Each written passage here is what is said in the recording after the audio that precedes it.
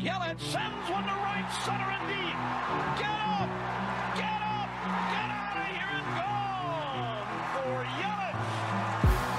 He has tied the game with a booming home run. He got it all. Tied up 4-4 on a big home run the pitch. Ryan Braun sends it to right center and deep. Get up! Get out of here! Gone for Ryan Braun. He just hit a walk-off alley. Hader ready again. Here it is. Swinging fly ball into right center. Braxton is there. And they're the champions. Brewer fans, welcome to the Brewers Trilogy Podcast, the podcast for not only them diehard baseball fans, but also for those fans who enjoy cheering for a team that revolves around beer. My name is Tyler, aka T-Plush, your host for the show. I'm a contributor for reviewing the brew for Fansided and one of the founders of the Wisconsin Sports Trilogy Podcast. You can find all the work we do on Twitter at Trilogy_pod. As always, I'm joined with good buddy Trevor, aka Sunshine Bender. You can find him on Twitter at Bender_Trevor. He is the host of our Packers Trilogy podcast, but as you know, is here to recap the Brewers vs. Tigers series. Before we get there, how are you doing today, buddy? Man, the Brewers made the night a little bit better, but this Bucs series, I think I said it on this podcast just a few days ago or no, maybe it was on the Packers one. I don't remember. But I said the Heat worried me, and they worried Scott and I, and now the Bucs are down 2-0, and that's not great news. I still think they can win the series. I'm not going to be all sky is falling like Scott is right now.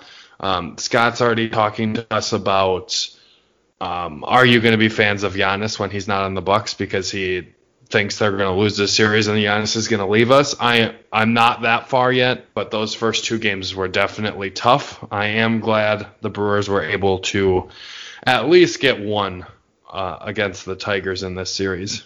Yeah, I agree 100%. 1 out of 2 ain't bad, and it's even better when you have new intro music. So shout out to you, Trevor, for putting that together. Per my request, I had you change it up a little bit, and you gave me some shit for it. So I think it sounds really good. Honestly, you made me change the part that took the longest to figure out, and it took the longest to figure out for the Packers one originally, but once I got to the Brewers one, I figured it out a little bit faster. But it's okay. I understand why you didn't like it. I just like that when other podcasts do that little bit, like the Lockdown podcast does that.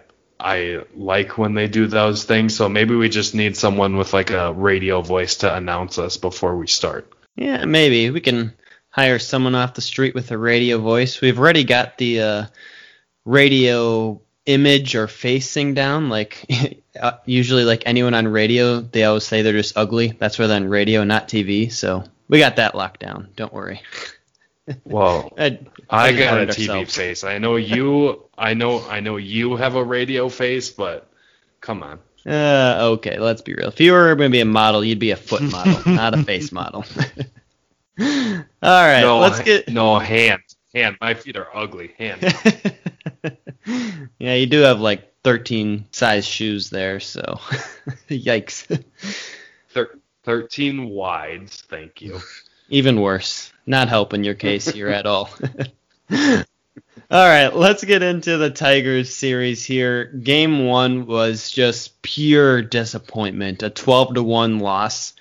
That was a game in which Josh Lindblom and Fulmer were on the mound, and both were really consistently pitching behind in the count, just constantly 1-0, 2-0, etc. throughout the entire game. Lindblom ended up throwing over 100 pitches, 101. It's the first time that a Brewers pitcher has eclipsed that triple-digit mark this year. He did throw 60 for strikes. As I said, it was just those first couple. He was unable to get ahead in a count. And it was really the fourth inning that was devastating for him. His poor pitching finally caught up with him. Otherwise, from a Brewers standpoint, the game kind of got blown wide open. We throw Justin Topa in there for 2 innings. He gives up a 2-run homer. Phil Bickford just looked awful and ended up beating back-to-back Tigers players. One of them, which was Jacoby Jones, who ended up fracturing his hand on that play and is most likely going to miss the rest of the season now. And then offensively, as you know, 1 run is very pitiful, and it came via Christian Yelich solo home run. And the Brewers continued to struggle with runners in scoring position as they were 1 of 9 on that night. Game 2, completely different story. That was an 8-5 Brewers win. It was a rather rough outing for Adrian Houser. He gave up 3 runs in the first inning, and it could have been worse, but it also could have been better at the same time. There was a controversial play where Luis Urias was trying to turn 2, and Jonathan Schoop just never slid into second and kind of ran right into him. It kind of looked like Luis Urias was trying to throw the runner out at third as he looked him back on the play. But he also had Miguel Cabrera running down the first baseline and could have very easily thrown him out if Schoop would have slid. So ended up being no call there. Brewers only get 1 out. And then sure enough, right after that, the Tigers hit a ground rule double shortly after that, which actually saved the Brewers a run. Instead of 2 runs scoring on a normal double, only 1 run scored there. In the third, the Brewers got on the board with a 3-run homer by Keston Hiura. And then in the 5th inning, which was Adrian Houser's last inning of work, he gave up another run, and the Brewers actually picked him up by responding in the bottom of the inning with a 2-run RBI single by Narvaez that would eventually tie the game at 5-5. Brewers pulled ahead in the 7th. They had an RBI sac fly by Sogard in the 7th, and then got a 2-run homer by Jace Peterson in the 8th. And then, of course, Josh Hader picks up the save.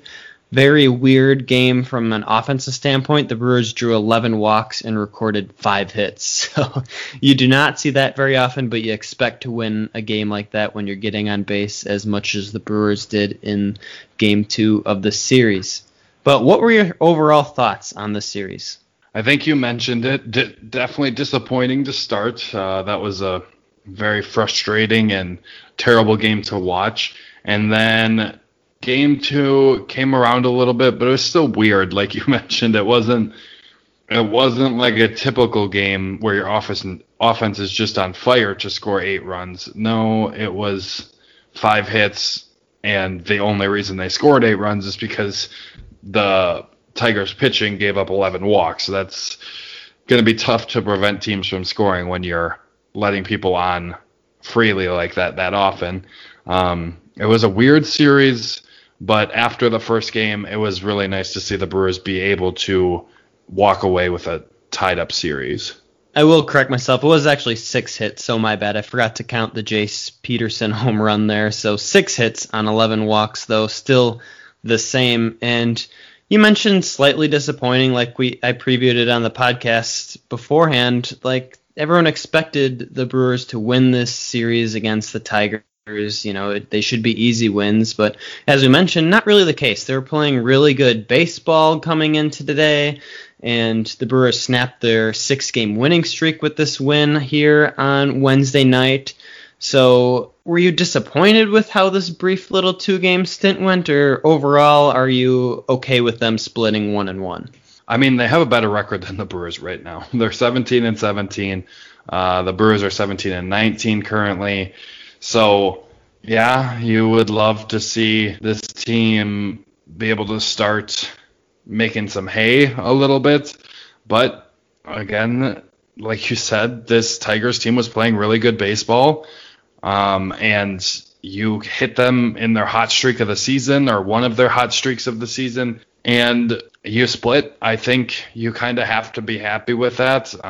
This is, like we talked about, this is something that those Pirate series are really going to hurt the Brewers, because you, in 7 games against the Pirates in the last week and a half or whatever that was, you only win 3 of 7.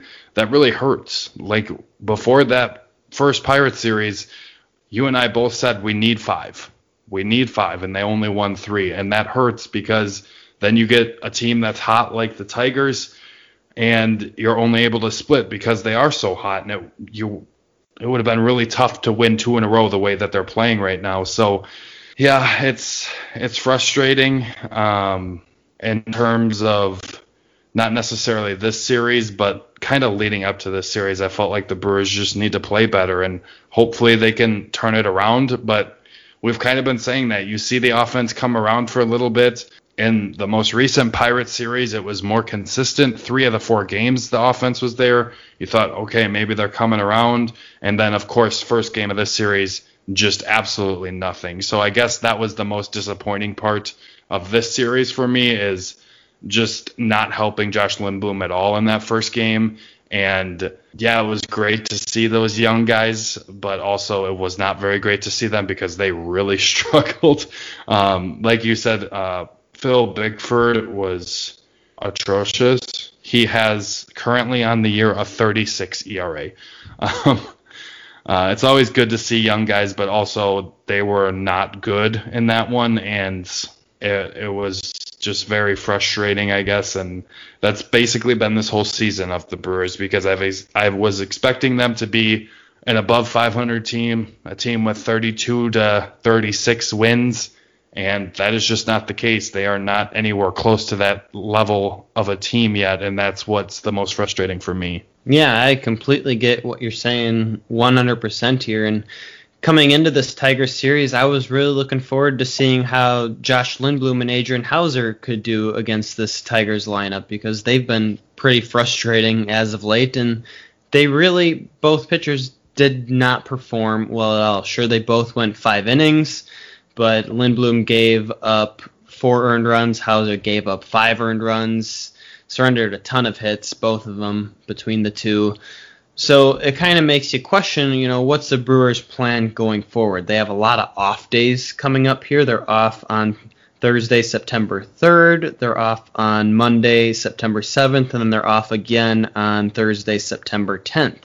So kind of with how the rotation over the weekend's going to shake out, the Brewers could elect to skip one of these guys' rotation spot here, and then it would set up that one of them would pitch on Tuesday the 8th there.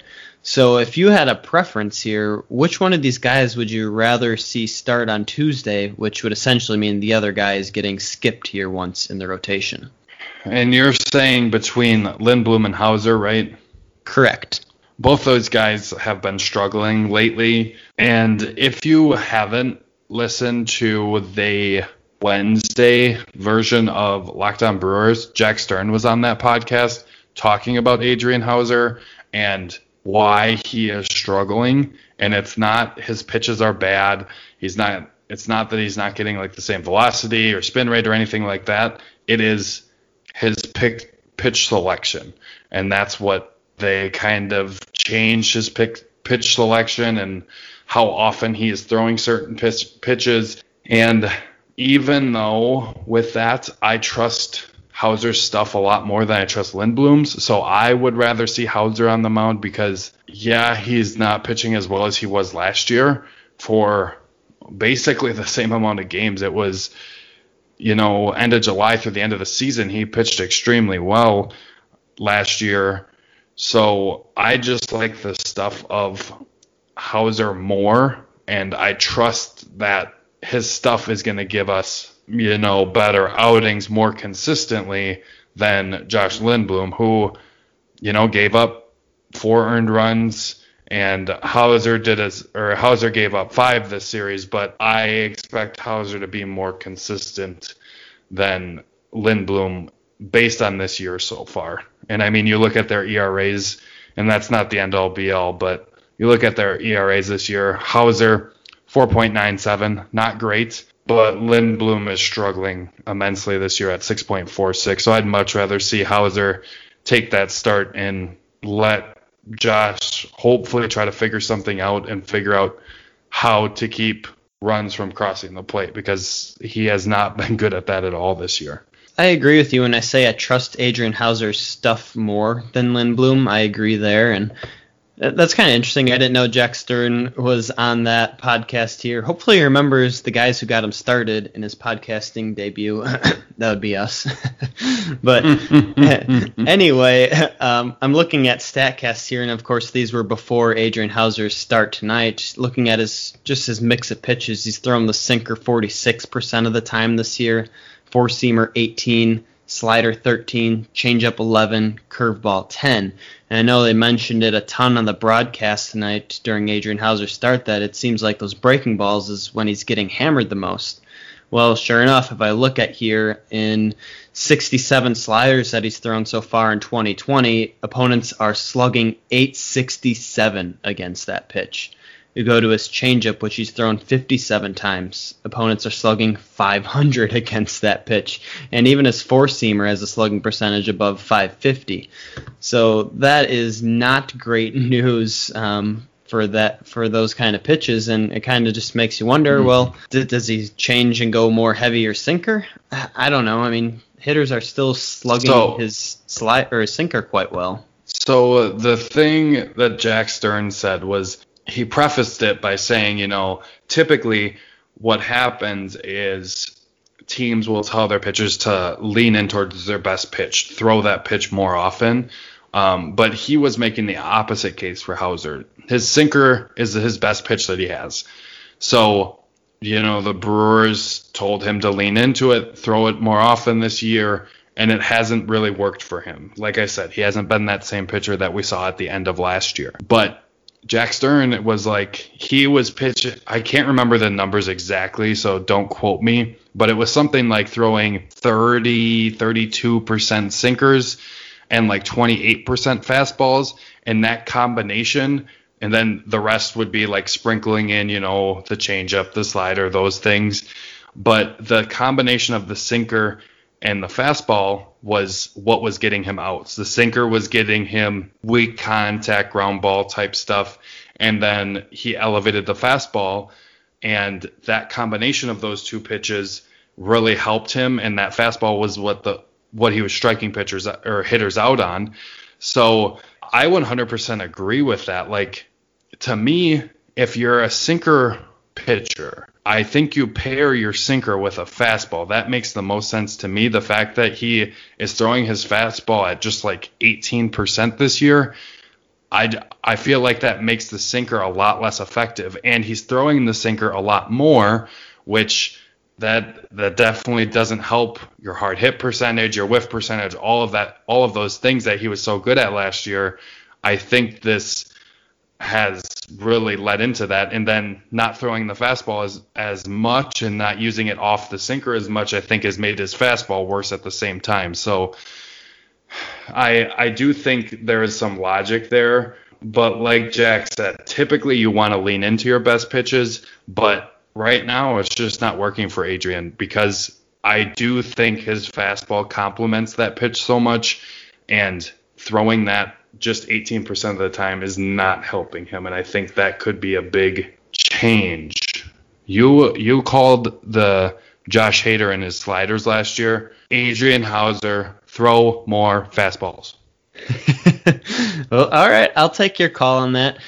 For the reference here, Adrian Houser threw 31% fastballs in 2019, 18 this year. So those were the numbers you were looking for, and that obviously brings his sinker up 10% from 2019. And StatCast here has his listed as a four-seamer, but it really behaves more as a two-seamer, like it dives in to those right-handed hitters and has good movement on it. So I completely agree with what you're saying, how that can complement that sinker. And yeah, complementing those two together makes a ton of sense. So it'll be interesting to see if he makes any adjustments coming up here in September. Other news from the series, we had a new leadoff hitter. Big shocker. This time it was Ben Gamel in the leadoff hitter. A lot better results than what Luis Urias had in the previous series. Gamel goes 1 of 6, draws 3 walks, and had 2 strikeouts. I think probably a big reason why he got put in the leadoff spot was because he was on our honorable mention list last time. He was on a pretty good hot streak there, reached base 8 times in a row at one point. So well-deserved there, although even though his results have been pretty mixed so far throughout 2020. So I just have to ask, what'd you think of what Benny G did in the leadoff spot this brief 2-game series? I mean, for our leadoff spot, getting to the plate 9 times, getting on base 4 of those times, only 1 hit, but the 3 walks is big. The way our lineup has been going, that is a win, because that's on base. That would be just over a 400 on base percentage. So that's pretty good. Like, you can't really complain about that. And obviously super, super tiny sample size. But I do think the way he's been going at the plate, a really good eye recently, and has been hitting decently. If you combine this with the last series, you kind of have to ride the hot hand, because there's no Lorenzo Cain this year. There's no legit kind of leadoff guy that you can lean on. So you kind of got to go with the hot hand, and I completely understand what Craig Counsell is doing here with putting Ben Gamel in that spot for this series. I did not hate it at all. Yeah, I agree. I thought it actually made a ton of sense. I don't know how long it will last for. We'll have to see on that, but I'm sure it's definitely going to change a million more times throughout September here. Speaking of things that are changing, there was an article that was released that basically highlights how and why Devin Williams is the best reliever in baseball this year. Obviously, it talks a lot about his changeup, and we've talked about it a lot on this podcast, but it got me to thinking, like, before the season, there was the big debate, should Corey Knebel be the closer or should it be Josh Hader? Some believe Josh Hader was better off in the 7th, 8th inning, multi-inning roles, and Hader could close the door because they just, for some reason, didn't believe Josh Hader was a closer. Well, now we have Devin Williams coming out, who's arguably out-pitching Josh Hader. I'm just kind of curious, what are your early thoughts on, should Devin Williams be the closer? Is there a case for that, or am I just making stuff up here? Honestly, in my opinion, I don't think it matters. Like, I think you could make a case where Devin Williams is the closer, but if you have a one-run inning, or a one-run game going into the 8th inning, I don't care if you throw Hader Williams or Williams Hader. Really don't care. I am fairly confident that the Brewers are going to come out victorious. So in that way, it really doesn't matter to me who has the 8th and who has the 9th. I think just from, 2-time reliever of the year, and he's blown 1 save, has not given up a hit all year. I think Hader needs to lose that job. But, Williams is pitching better than Hader. He's the best reliever in baseball. He'd be a closer on any other team. But Josh Hader is still very, very good. Like, don't get that twisted at all. Josh Hader is still all-star Josh Hader. I don't know if they're giving awards out this year like they normally do, but he's not going to be NL reliever of the year because that's Devin Williams at this point, and it's not even close. You shared that article with me, and I just thought that was absolutely incredible. Some of the stats and things that were in that article were just unbelievable. First off, some of the expected values on his, just from him, are incredible. Expected ERA, 99th percentile. Expected batting average against, 99th percentile. Expecting slugging percent, that is 98th percentile. In whiff percentage, the 100th percentile. In K percentage, 99th percentile. Exit velocity, 96th percentile. Just absolutely incredible stuff. The only thing that wasn't in the great category for that was barrel percentage at 66, which is between average and great, so let's call it good in terms of barrel percentage. But then you think barrel percentage 66, he was probably getting quite a few people to get some hard hit balls. Nope, he's in the 88th percentile for hard hit percentage. So it's just incredible what he's doing. He's got a strikeout rate of 52.7%. And just in case you're wondering, Josh Hader's at 39.5%. I am just like dumbfounded by how good he has been. It's absolutely incredible. It is so fun to watch. When I was watching him pitch tonight, I was trying to like figure out how he does the changeup, and reading that article you sent me helped me because he like the way he throws it is super weird. I won't get all nerdy. I won't do the technical terms, but his wrist is completely upright, and it like he twists it all the way back around. So that's how he gets that movement into a right-handed hitter, and then being a changeup, it drops off the table. And he is the only pitcher in the MLB to have top 5 movement on his changeup, both vertically and horizontally. He's number 1 for horizontal movement, and that weird release where he like rotates his wrist a ton is how that happens. That's how he gets that movement and that high spin rate to be able to do that. And then in terms of his vertical movement, he's 3rd. Like I said, he is the only guy that's on both of those lists, and that explains why that changeup is so unhittable. And recently, like the last couple weeks, it has been like 13 changeups to 3 fastballs every time he's been out there. And you still have to respect the fastball because it's 96, 97, at times 98. So you still definitely have to respect that. But the fact that he drops that in there and you know it's coming, you're like convinced it's coming, and you still can't touch it because the movement is that crazy. He has good location with it too. Like, it's incredible. He always keeps it down, and when he's up 0-2, he'll keep it off the plate too, so it makes it even harder to hit. I am dumbfounded by his changeup, and if he's able to continue this, we have the best back end of the bullpen with these two right now, and if he's able to continue this, we're going to have the best back end of the bullpen for as long as we can keep these two on the team. Yeah, I agree. And especially think if Corey Knebel can get a resurgent, probably not this year, next year, that just adds to even more depth that they have at the back end of this bullpen. So I think you mentioned it on a previous podcast a few weeks ago. You're like, Devin Williams, we got a setup or a high leverage man reliever for many years to come with him. And this article, as you said, just completely highlights everything that supports that statement. So I'll make sure I leave the link for that article in the description of this podcast. Again, that was not produced by any of us. It was done by some very smart baseball, statcasted, very minded people. So it is a very good read, though. Sorry, one more thing. And the fact is that they post a lot of like stuff from the Pitching Ninja on Twitter. And Devin Williams is all over his Twitter account. And not only what he's doing on the field, the fact that that guy can't get over how ridiculous his stuff is. And in one of the little posts from the Pitching Ninja on this article they show that release that I was talking about, so make sure you watch that. And then they also show an overlay of a 97 mile an hour fastball with an 85 mile an hour changeup starting at the same spot.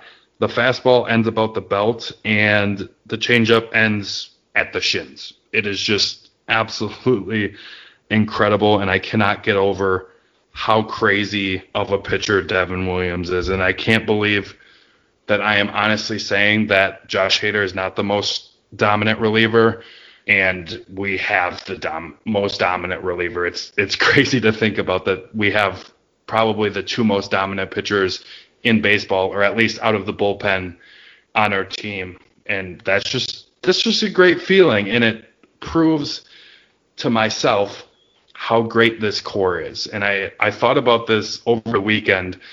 I think it was after the loss against the Pirates. But the core of this team is really good. And that's why I didn't want a lot of movement at the trade deadline, because I wanted this core together. You think of the pitching core, you think Brandon Woodruff, Corbin Burnes in the starting rotation, and you have pieces that could maybe make a case for the starting rotation. Adrian Hauser, Freddie Peralta stand out there. And then you have these two in the back end of the bullpen. There's other guys that could maybe join them that are a little bit younger, but we haven't seen that out of them yet. And then you think of the offense. You got Keston Hiura. You've got Christian Yelich. The core big pieces are here. We just need a little bit more consistency from everyone, and we need those guys to all perform at the same time, because that I think is the biggest reason the Brewers are under 500 at this point, because yeah, we've seen it from Devin Williams, we've seen it from Josh Hader, we've seen it from Corbin Burns, we've seen it from at times with Brandon Woodruff, but we have not seen it from the offense, and that's the issue this year. That is the biggest issue, and Keston Hiura and Christian Yelich are, I think, a big reason of that. Is why the Brewers are struggling, especially offensively. Oh yeah, we could do a whole podcast again on Yelich and here, and maybe we should just bump them into gear here, or maybe you'll put one of them as your series dud. So let's transition into that here, the series MVP and the series dud. Who do you want to start with first here today? Well, we're gonna do MVP. And because I just spent probably 10 minutes just like basically crowning Devin Williams as the best reliever in baseball, I'm not going to pick him because we spent a lot of time talking about him. But I'm going to surprise you here, because I'm going to pick Christian Yelich as my MVP. And the reason for that is with kind of the end of that Pirates series, you felt him starting to come out of the slump a little bit. You saw him kind of be Christian Yelich. And then this series, you were hoping for more of that. And granted, the 3 times he didn't get on base for strikeouts, which is a little bit frustrating, but 2 for 5. He did have the home run. But the big thing for me is his eye is back. Like, he knows where the strike zone is, and that's when he was so good, is he wasn't swinging at anything outside the zone, and I felt like he struggled with that a lot this year, and he struck out more this year than he had been in the last 2 years, and a big part of that was he seemed to be chasing pitches quite a bit, and he did not do that in this series. He steals a couple bases. Offensively, I don't think there was a ton of great performances, but I do think Christian Yelich is coming out of it, and I saw it big time in this series that maybe I didn't see the huge production from Christian Yelich that we're hoping for, but I saw the old Christian Yelich at the plate when I was able to watch him at the plate. I saw the old Christian Yelich, and that's got me really excited, and maybe it doesn't deserve series MVP, but I don't care. It's our podcast. We make the rules, and I make this pick, so it's Christian Yelich. I respect your decision, and it's really hard for a 2-game series. I think this is the first time all year we've had to pick an MVP off 2 games. So mine I already talked about earlier, and that's Ben Gamel as our leadoff hitter.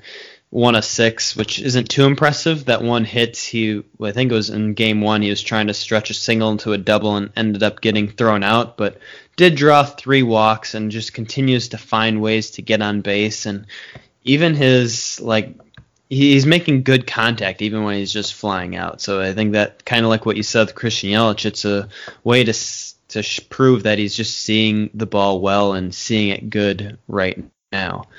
Who do you got for a series dud? You did it last series. I'm going to do it this series. I'm going to do co-dud honors here, or not really honors, but you know what I mean. And that's going to be the starters, Josh Lindblom and Adrian Hauser. They did not have good outings at all. There's no 2 ways around that. Both got 5 innings into the game. Lindblom gave up 6 hits. Hauser gave up 9. Lindblom 3 walks. Hauser 1. 6 strikeouts between the 2, and 4 earned runs for Lindblom, 5 for Hauser. That's just straight up not getting it done. And we need better from that, especially when our offense is not giving us enough. And that's been the case all year. But that was a struggling performance from those 2. So that is who I'm going with my co-duds. Yeah, I respect that decision. I was going to do Lindblom as my honorable mention.